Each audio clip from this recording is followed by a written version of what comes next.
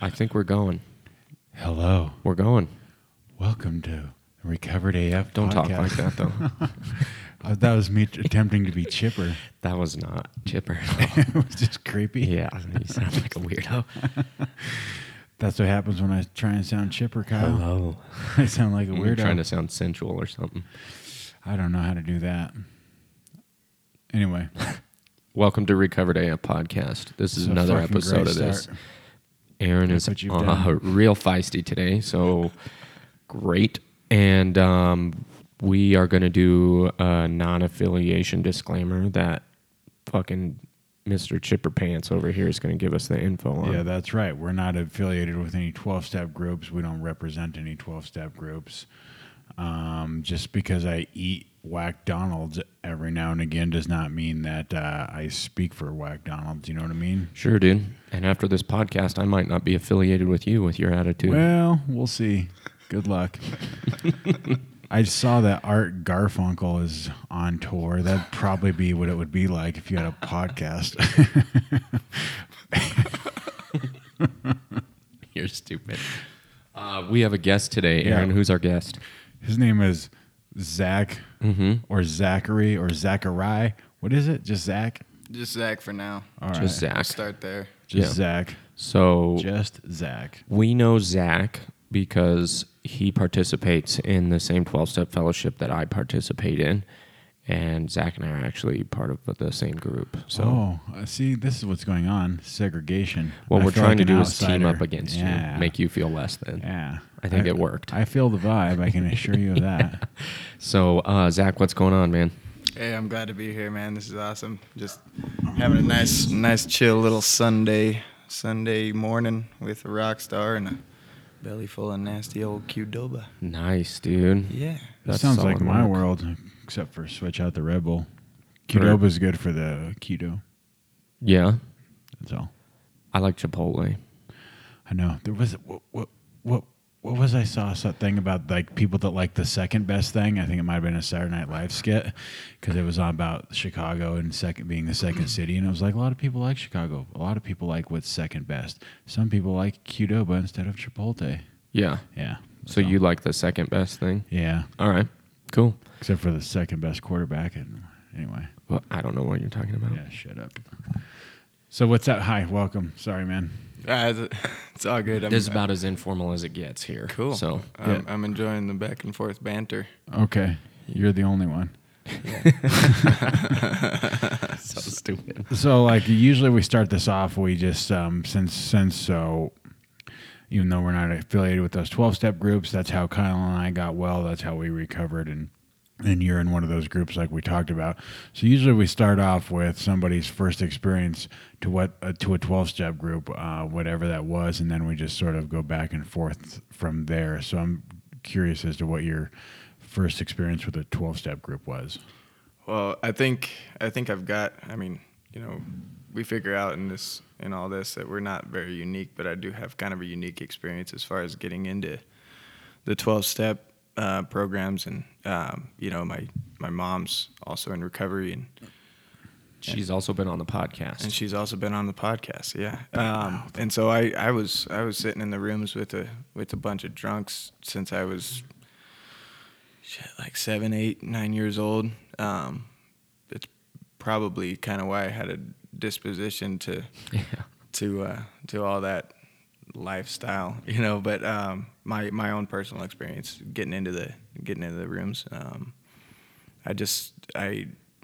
I was a shit show for a long time, and I finally had enough. And luckily, since my mom was in the program, I knew who to ask, and my pride didn't want me to go there. I didn't want to have to be like, hey, Mom, I think I'm an alcoholic, and but shit had just gone too far, and I was getting way too uncomfortable inside of myself to want to continue down that path. And so I decided that I'd reach out, and that very evening she wrangled up a bunch of other drunks and went to a local coffee shop, and they sat me down and talked to me about what this whole thing was, and started going to meetings. And you know, I strung together 6 months, and I just wasn't doing the damn thing. I wasn't working the steps. I was just suiting up, showing up. You know, that's all I really knew, and that's probably what I needed at the time. But then I relapsed intentionally. Mm-hmm. I hit a day before I was going to get a 6-month chip, and I was like, all right, well, you know, I probably can just go back out and drink again. You know, Yeah. I wanted to live this rock star lifestyle, and alcohol was a big old part of that. So I went back out drinking, and that didn't last very long. Strung together another 3 months, and still wasn't in it. And then I wound up going back out for about close to 2 years, and then I really just threw my whole life into the wood chipper. You know, everything went down. It almost felt intentional, but yeah, that was kind of my introduction to the 12 steps. I, you know, from being a little kid and being in those rooms with all these foul-mouthed, you know, chain smoking, nasty coffee drinking drunks that were just like the coolest people to me ever. You know, I was just like, this is awesome. My mom's letting me say fuck.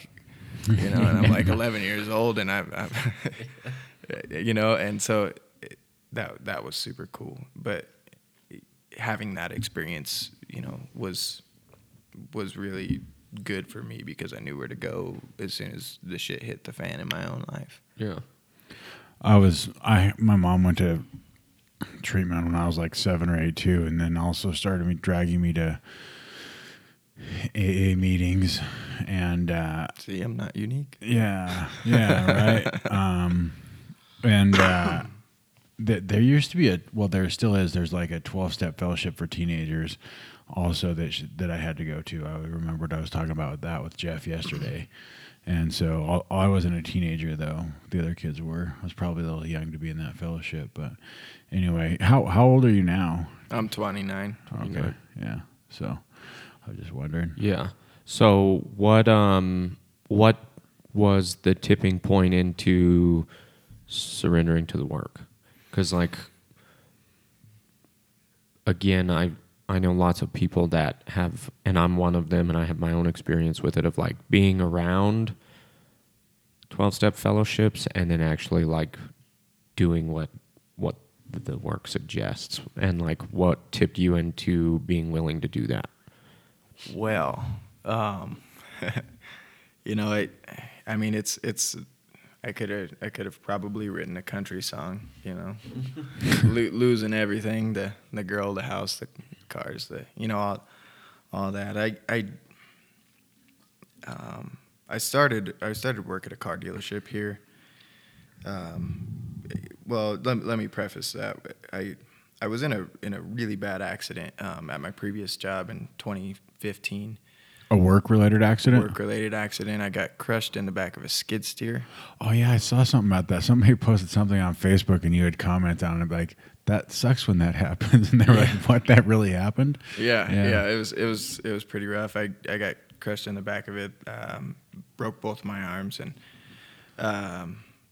you know, it was a long recovery, and I was fucked up for a long time. You know, I mean, it was probably realistically like an 8-month span of just like not being able to wipe my own ass. You know, both your arms are broken. Yeah, I could play video games, and that was about it. So, but so because of that, I had to get into a line of work that was less intensive, you know, labor-wise, physical-wise. And so I got a job at the car dealership selling cars. I was Cadillac Zack for a while, and I got wrapped up with a girl there. And she worked there? Yeah, she worked there. And in this time frame, I was actually engaged and about to get married. To somebody else? To somebody else. Okay. Yeah. And but I wanted to fulfill all these things outside of me. I was just real insecure about everything that I had going on in my life. So, you know, the girl wasn't good enough, and you know, there was a lot of all this shit that just wasn't good enough for me. Like, I deserved more. And so I ended up getting married, but I was also kind of having an affair outside of that with this other girl from work, you know. So I had the hot girlfriend, and then I bought a Corvette, and I bought a house with the wife, but I was still with the other girl, you know. So like it was just this whirlwind of shit going on in my life. You went through a midlife crisis at 25. A quarter life crisis, I guess. Well, I hope it's not a midlife crisis. But yeah, so I was stacking up all these things that were making me look good, but I wasn't feeling good. You know, I was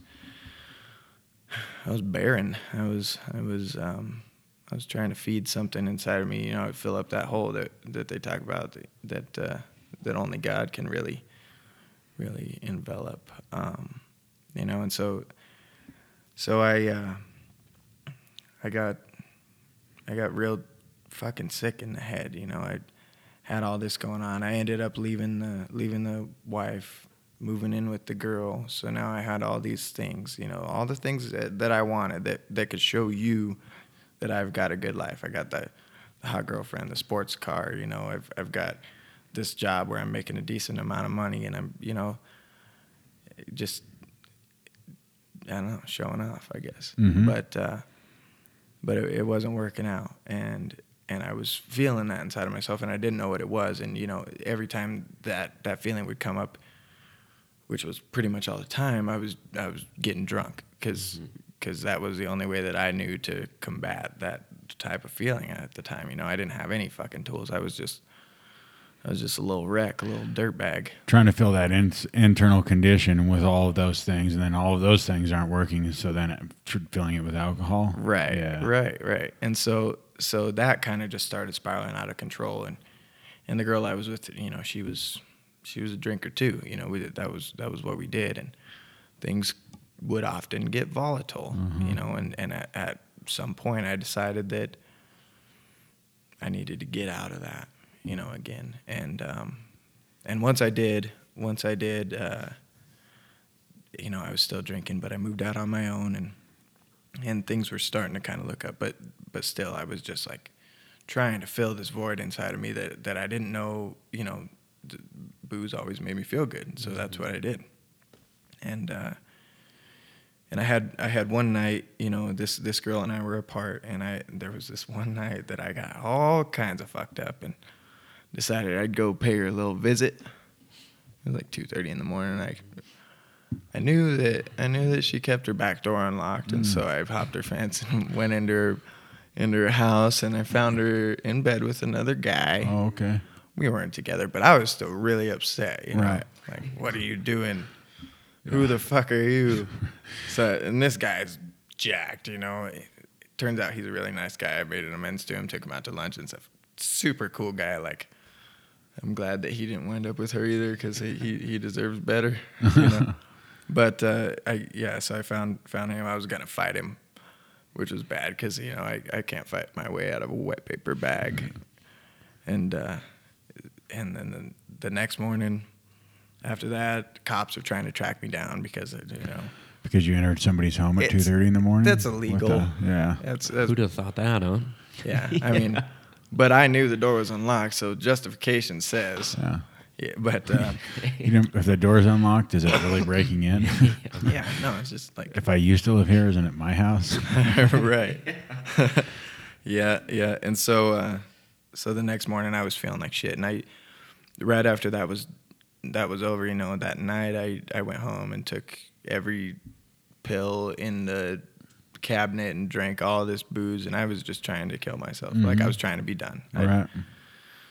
And the next morning I was over at my mom's house, because that's the safe place for me, you know. And I decided to you know, call the cops, and so they came over, and I just fessed up with everything, and I don't know what happened at that point, because I was still pretty hammered when all of that was going on. And that next day, still drunk. Ooh, yeah. Waiting for that fucking hangover to set in. Anyway. But I just started bawling, and then I just stopped, and I was like, I'm ready. I need help. I am done. I'm done being this version of Zach, because I've had all these great aspirations my whole life, and I'm watching my life going down this whole other path of just darkness and repetition, just drinking every weekend because that's a fun thing to do. But like nothing was fulfilling, and all of this came crashing down at that very moment, and I just dropped to my knees and I just surrendered. I knew at that point that I was too far gone, and that if I didn't make the choice to change my life at that point, then who knows, I'd be dead. I mean, less than 12 hours prior to that point, I was trying to kill myself. And so yeah, I went to a meeting. I reached out to a guy in the program. He came and snagged me up and kind of just sat with me while I sobered up for a while, and then I grabbed a meeting, and I knew that I was done at that point, and that's what made that different from the other times, the 6 months and the 3 months that I had before, is that I had actually hit that surrender, that total wall of honesty, where I was just like, I can't do this anymore. Like it's not just like a maybe. I'm not wavering here. This is the only destination I have now in order for me to survive. Yeah.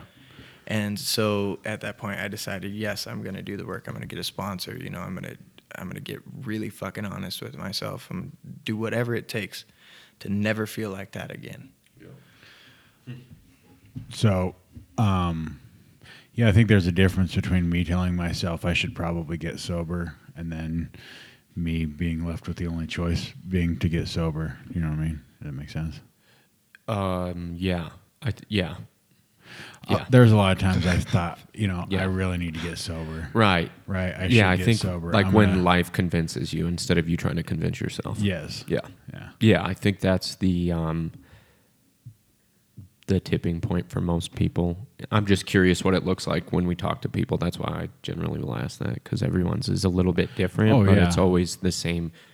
At least what I get out of it is like what I relate to people with is the internal part, much more than their drinking mirrored my drinking. It's more so how they felt and viewed the world and reacted to the world mirrors how I feel the world and react to the world. And that's what I can get down with. And so even though your story is different than mine, you and I have talked about that a lot, and Zach's is different than ours, all three of us felt that point. Yeah. Of like, I'm fucked, man. Like, Yep. And what I was thinking, I was going to ask you, when you read the big book, do you just relate like no other? Like, listening to you, I'm like, geez, I can pull parts out of what you just said and like identify it in the big book a bunch, like moral and philosophical convictions galore, right? Like, oh, I'm going to have this plan and this outline and my life's going to look like this, and like not having the power to do that and stuff. I just was curious, do you identify with the book quite a bit? Yeah. Yeah. I mean, I as a lot of people, say they feel, I'm the same way. It tells my story, a ton of it, it's especially getting into, the part where we're the actor trying to run the show, that I go back to that all the time, because it really resonates with me, and just my actions, it completely parallels what I did, and that, of course that's not the only part, but it's, yeah, I have definitely figured out that I'm an alcoholic, and that's what that book is speaking to me for, Right. Some of that hard won experience of taking all of those lumps to figure it out, right? Yeah. You said that, well, you'd had the 3 months experience and the 6 month experience, and that you were around, but you just weren't doing the deal, I think is how you put it. And then this time you got back and you reached out. Was it something where you got into the steps immediately, or was there still a few months where you sort of just lingered around and went to meetings and then got into the steps? Because I said on the podcast, my first attempt at sobriety was when I was 20, and I didn't get sober till I was 40. And I learned a lot about what didn't work, and mostly that was not doing anything. Like, I mean, it is a 12-step program that entails 12 steps and actually doing them. I didn't figure that out. I'm a slow learner. But when you got back this time and you'd hit that wall of honesty and that point of surrender you talked about, what was it? What was your experience like in the 12-step rooms as that wasn't there before prior? Well, let me tell you, I had this crazy serendipitous experience with a person in the programs, or in the program that would later become my sponsor. So first this guy was a client of mine at the car dealership while I was still drinking, and tried to sell him a truck, and he was really hard to deal with. Not really, but he just didn't buy from me, and so he kind of went off my radar. But he was a cool guy. We spent a couple weeks back and forth talking about a pickup truck or whatever. Well, like literally, I think it was 2 days after I decided, to get back into the program. I ran into him at a gas station. Just in the morning. I was working for a hardwood flooring company, who I still work for now, and he knew them because he was a home builder. And so I walked up to him. I was like, "Hey, man, how's it going?" And he thought he knew me from the flooring deal. And I brought up that, like, "Hey, I tried to sell you a truck. I went back to this." And he was like, "Oh, shit." So we, put two and two together. That very night, I saw him walk into my home group, And I was like, "Holy shit, this is crazy." Yeah. And so I was like, I got to have this guy be my sponsor. Yeah. I didn't even know if he really knew anything about the program or anything. Turns out, he's a pretty badass dude. Yeah, he's pretty solid in the program. Yeah. I didn't know that, but all I knew is that, like, this is not just circumstance, like, and something is trying to tell me that this guy belongs in my life. Mm-hmm. And so I was like, "Hey, dude, will you be my sponsor?" And he's like, "Hell yeah, absolutely." And working the steps with him is rigorous, It happens fast. And that's exactly what I needed, Mm-hmm. And I don't put that off as happening by chance either, Yeah. I knew that if I wasn't, if I was half-assing or just moving slow or anything like that, I probably would have gone back out and drank. But the powers that be put me in this guy's hands, in this guy's home, to go through the steps. I mean, we made it all the way through the 12 steps in like 3.5 months. Mm-hmm. And I saw just a complete 180 of my life, Mm-hmm. All of a sudden, I got to realize that I am a selfish and dishonest prick, and that was good. I didn't like finding that out, but it was good, mm-hmm. And then from there, I got to look at that and flip flop it and figure out where I'm at fault and all my shit and start working on it. It was like turning a page over and just starting over. Mm-hmm. And all of a sudden, I had this sense of relief that I hadn't ever experienced in my life, And then you and I have had a similar experience where after going through the work,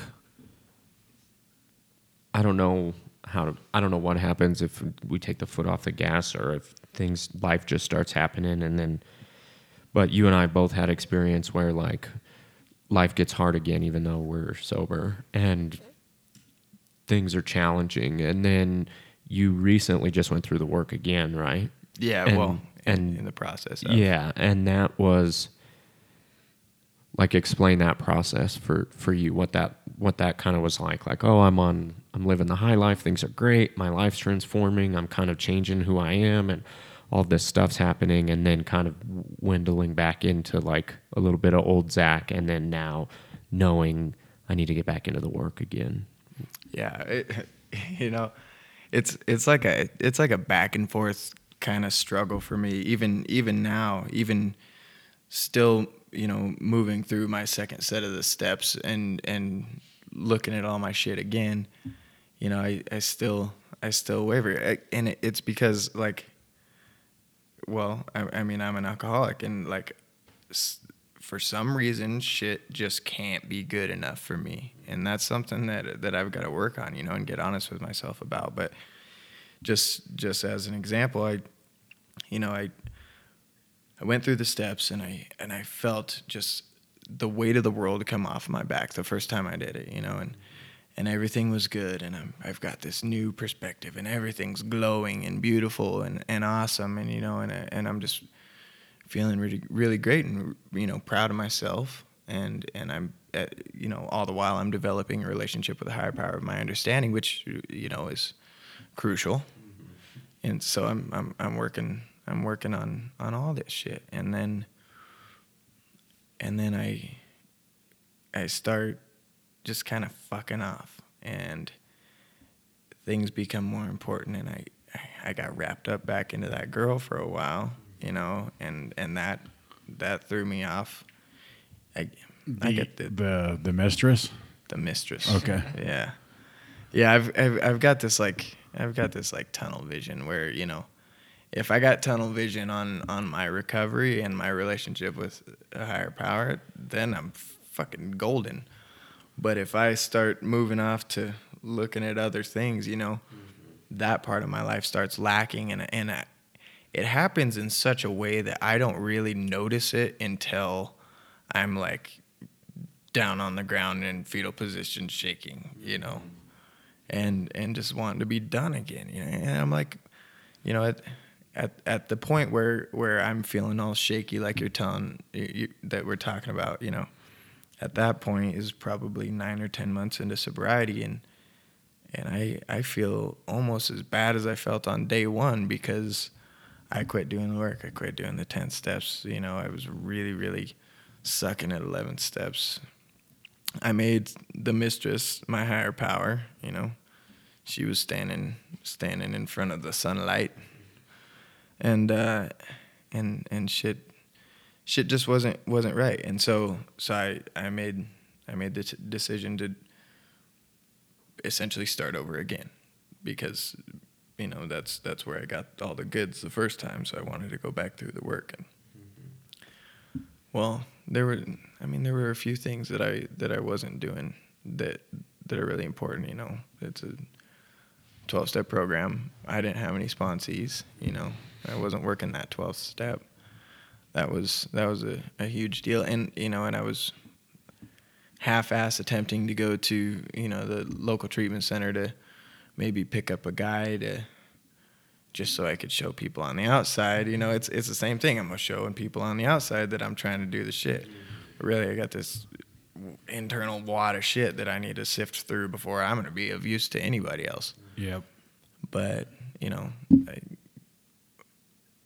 God popped a pretty beat up drunk into my lap, and he and I've been kicking through the steps now, and it's good. It's good. What was like? For me, that 12-step is tough, because I was just deathly afraid of doing it. I didn't want the responsibility of sponsoring somebody, and I felt like I didn't feel qualified to sponsor somebody, honestly, and that was just a manifestation of ego. But I had somebody like looking over my shoulder, sort of like pressuring me to get on it, and so I ended up doing it. And then once that first one got out of the way, it became easier. I was just wondering if there was something specific like that was preventing you from doing the 12-step, or just the timing of it didn't work out at the time. Like, why were just? I wouldn't blame it all on the timing of things. I was getting in my own way with everything. My priorities. For like this program's given me a whole. It's like hitting the reset button, pretty much. Mm-hmm. And I wasn't showing enough gratitude towards that to want to carry the message to somebody else. It's sort of like you got what you got out of it, and then sort of stepped away and was like, I got that. Yeah, I'm selfish. Yeah, I got you. I got you. And so that's what it was. And I wasn't even like, when I got the sponsee that I've gotten now, he just kind of showed up, and I wasn't even in the mindset where I'm like, you know, I'm ready to give this away. I'm ready to do this thing, you know. I was just like, well, my sponsor's right there and he's watching me, so I better go talk to this newcomer. And it turned out to, you know, this guy was a really cool guy, and he reached out. He didn't like, he wasn't like, yeah, today I will be your sponsor. You know, it took him a little while, but he reached out to me. He was like, hey man, I need to do this. And like, fuck, okay, you know, I guess I got to be ready if you're ready, you know. Yeah, I think taking someone else through the work, no matter how far I am to that process, is like a whole different program. You know what I mean? Like the going through it myself is one thing, but then as I take someone else through it, like I get this deeper understanding of the book and of the program and of just how much God is involved in it and how little I really am involved. Like that's something that I keep realizing more and more as I'm taking people through the work. Is like I really don't do anything, you know. I just show you where to go do the work, and then when you ask questions, I point you back to the work and to a relationship with God. But like, are you noticing that it's like, are you experiencing a different perspective on the work as you're taking this guy through it? Well, oh yeah, totally. I mean, like even I'm not gonna lie, like I'm not one of the guys that, you know, has really like read the book a lot. Like I read it going through my own work and stuff like that. So it's really cool for me, you know, reading the book with him, and like I'm trying not to show it, but I'm like, oh shit, like this is some good stuff. I don't remember this part, you know, but you know, I'm trying to be like kind of a role model, you know, I guess. Yeah. Maybe that's a little self-seeking, but we still got some flaws to work out. You know? Not me, bro. You? I'm perfect. You have the most flaws. I'm just kidding. Yeah, but it's cool going through all that again, because now I feel like I need to be a little more attentive and detail oriented. You know, just as far as, you know, how I'm explaining shit, you know, relating my experience and all that. You know, I really don't want to shortcut the guy, and this is like the first sponsee that he's not my first sponsee, but he's the first one that's actually like shown me some solid willingness, you know, to do some shit. And so like I'm like, I can't fuck this up, you know. Mm-hmm. But then I also need to remember that I'm not responsible for him drinking or getting sober. You know, I'm just here to kind of nudge him along and show him what's up. Yeah, that's the beauty of it. Is for me, working with others is like I just get a real picture of what I am, what I bring to the table. Because like I just have this idea in my head of like, oh yeah, well I'm gonna screw this guy up if I do this wrong and stuff, you know. And being able to go through the work, do stuff wrong with a guy and still see him recover is it like it's made a lot easier to be a sponsor the more I do it, because I can just start to understand like I must have told him how to write that incorrectly and it still worked out. We still got inventory. You know what I mean? Like there's just a lot of gray area, and I'm just such a black and white thinker that it's like, if I don't do this 100%, we're fucked. And what I've found by working with others a lot is there's a lot of gray area in that, and with the rest of my life, you know. Yeah, because it's about them. Yeah, exactly. Yeah, it has nothing to do with me, even though like when I'm taking someone through the work, I have this crazy idea that like I've got some skin in this, you know. And I think some of that's selfishness, but some of that's just caring about the person. Exactly. Yeah. Generally wanting that person to get well. Yeah. Right. Sometimes it's just because I want to bat 1,000. Right. Yeah. If I could take every single person through the work and they succeed, like that looks pretty good on me. Who's the sponsor of sponsors? Yeah. But it's the ones that don't work, or the ones where I feel inadequate and it still worked. You know what I mean? Like, I fucking, that was a terrible, like my first few I look back at, I'm like, I can't believe I got those dudes through the work, you know, because I do it different now, and that's the cool part. So, yeah. So you also, on this podcast, we also like to talk about shit you do in life, and you're a musician your whole life? Pretty much, yeah. And what's recovery been like in that part of your life? Does it make it more challenging? Does it make it easier? Well, I'm in a band with my number one drinking buddy still. Okay. You know, and so even from day one into this stint of recovery, I've still been around booze like at least once or twice a week. And people that drink pretty heavy. Pretty tough to be in a band and not be around those things. Yeah, but I as much as he's kind of bummed out that he lost his drinking buddy and stuff like that, he's like I've gotten nothing but awesome support from all those guys. Like, and it's crazy, talking about the music and the drinking with that. I started playing the guitar when I was 9 years old, so I wasn't drinking at that point or doing anything. I was just a little kid, but there was something that was fulfilling. Like I entered a talent show at like 10 and a half years old, and I won the thing, singing an original song and playing the guitar in front of the entire student body at my elementary school, which was like the first performance I ever did. So, and the high I got from that was like way more insane than anything, any substance I could put in my body, And so, like, I still get to experience that feeling today. And I'll talk about, I was in this band prior to the one I'm in now, and we had some moderate success. We were opening up for semi-famous groups, we were doing the thing, and I was drinking a lot, in that period of my life too, and on stage and things like that.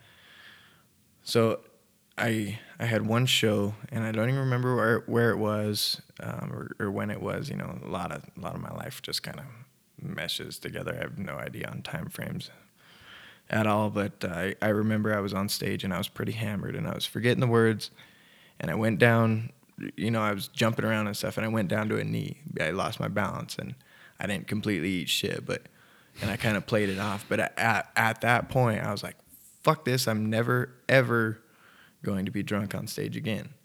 So I actually quit drinking on stage, like at 23 years old or something like that. I was just like, that's not for me. This is my life. This is what I've been working on, forever. It's just like this performance, all my songwriting, all this shit. And I'm making an ass out of myself. And so I decided to stop doing that. So fast forward to now, like the actual performance part of it, hasn't really changed a whole lot. Like I've gotten better just because, I'm taking care of my body a little more. I still smoke cigarettes like pretty often, which is not really great for my voice. But I think Keith Richards did pretty all right with all that shit. So he's an outlier. Yeah. So, the hardest part, I think, just being in sobriety and trying to be a rock star at the same time is like I had this girl like yelling at me while I was on stage some things she would like to do later that evening. Right. And so like I talked to her for a little bit after the show, and she just like reeked of vodka, and like it turned me off completely. I was like, I can't do it. Like all of a sudden, who's this guy that's got morals now, that's not gonna try to, swindle a cute little drunk girl home after a rock and roll show, That's crazy talk. Old Zach would have capitalized on an opportunity like that, but so there's been some changes that have been kind of shocking to me as far as just the playing in a band and stuff like that, What kind of music do you guys play? It is rock and fucking roll, sir. Oh, okay. Yeah. So you guys write and do your own music. What kind of music do you like to listen to? Like who do you listen to?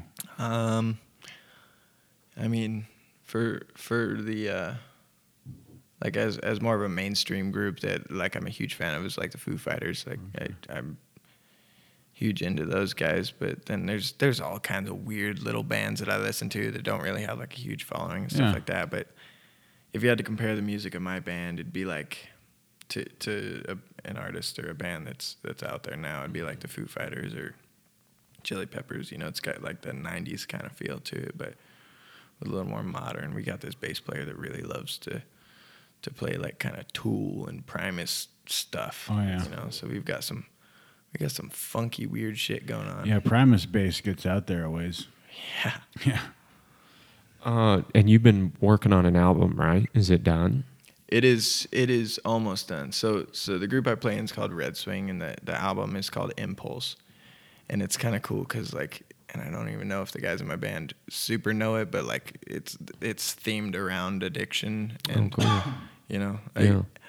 Tell you what, like I make a joke about this all the time, but like in my songwriting, like I say, it seems like I sabotage my own life so I can get some inspiration for my songwriting. You know, like I've got a song about the mistress, and I've got songs about, you know, just being completely just disgusted with yourself after a night of drinking, then just praying for that same bottle to save you the next day. You know, like there's a lot of stuff about drinking, and like even some like little lines from the book and stuff like that, you know, that I pepper in there every once in a while. But the album's gonna be dropping here in a couple of weeks. We had kind of a fuck up as far as the distribution part of it, so I've got to rectify that on Monday, tomorrow, hopefully. Yeah. But yeah, so that'll be dropping. We'll do an album release party here in like 3 or 5 weeks, and then we are planning on going on tour. That's what I thought. That was going to be what my next question was. You were telling me you were going on a pretty decent-sized tour, too, wasn't it? Yeah. And this is crazy, too, because, like, I'm not really, my history hasn't proven me to be, like, a real follow-through kind of guy, you know? And so like this is a big endeavor, but we're talking about hitting like Denver, Colorado Springs, Santa Fe, Albuquerque, Phoenix, San Diego, Los Angeles, Las Vegas, Salt Lake, like all in a 3-week time frame. So like 18 or 19 shows in 21 days, taking a school bus and doing the thing. And like we've got a lot of irons in the fire as far as this goes, but like it's still like, I don't know, man. Like I try to be an optimist about it, but I'm like, you know, I haven't really been great at like making shit like this actually happen. Luckily we've got kind of a team working on it, but it still worries me. Yeah. You know? That's cool, man. Yeah. That's really cool. That is cool. It's nice to see like when people get well, and then to see all the rest of their life start to come together. I mean, and you know, you said you were sober on stage before you quit drinking, but you also said you weren't really a follow-through kind of guy. So to see that shit all come to fruition when people get well, it's I mean, I don't know. It's why our podcast is Recovered AF, right? These are the things that we get to do now that we're well. Oh yeah, you know, I owe, and my mom needs to remind me of this all the time. You know, I mean, they say that like pain's a great persuader, but like try to have a mom in the program. Like, mom's a great persuader too. You know.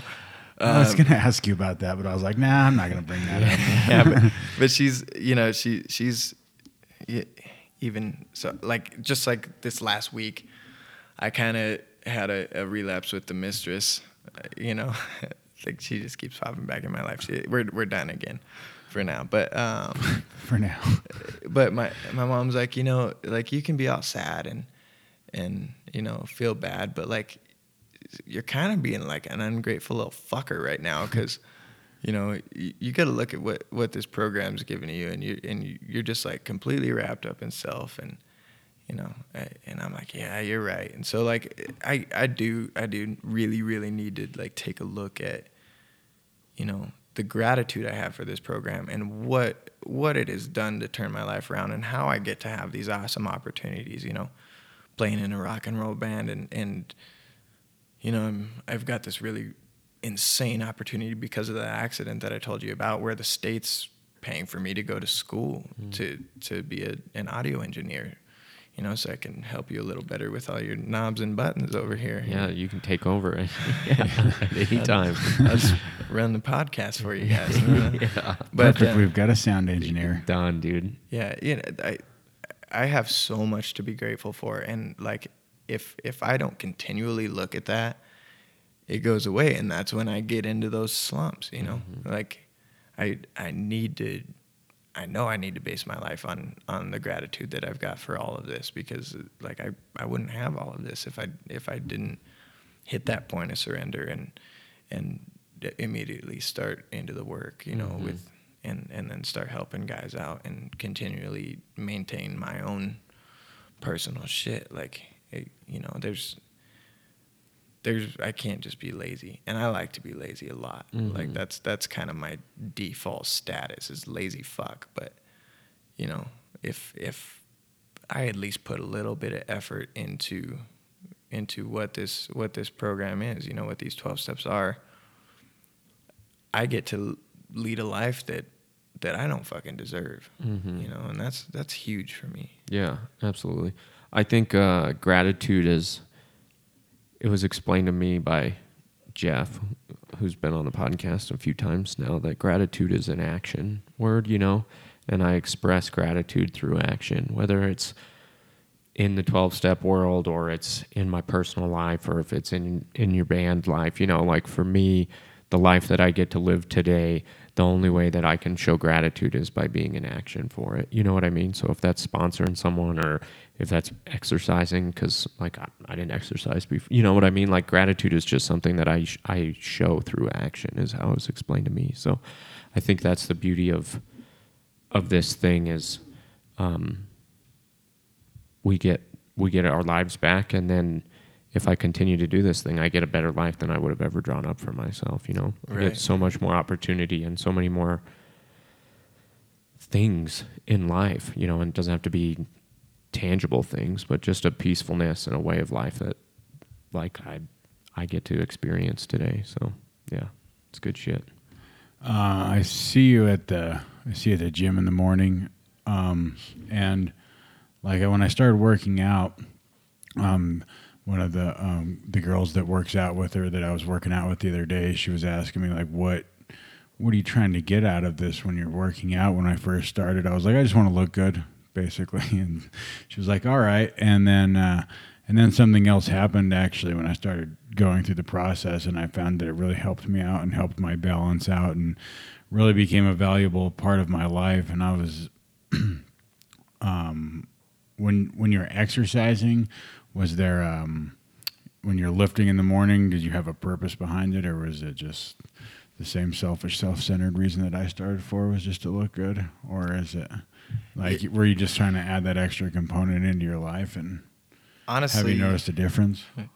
You know, I've always been a pretty small, kind of frail guy, you know, just a little dude. And so yeah, there's a big part of me that just wants to look good. But I like my rationalization on this, which, you know, I don't really follow a whole lot of that because it typically leads me into places that I don't want to be when I rationalize. But I feel like if I get rid of that feeling of inferiority, you know, as far as like that, and just make myself feel confident and good, like that's one less chunk of shit that I have to worry about, and then I can move through life with a little more ease, you know.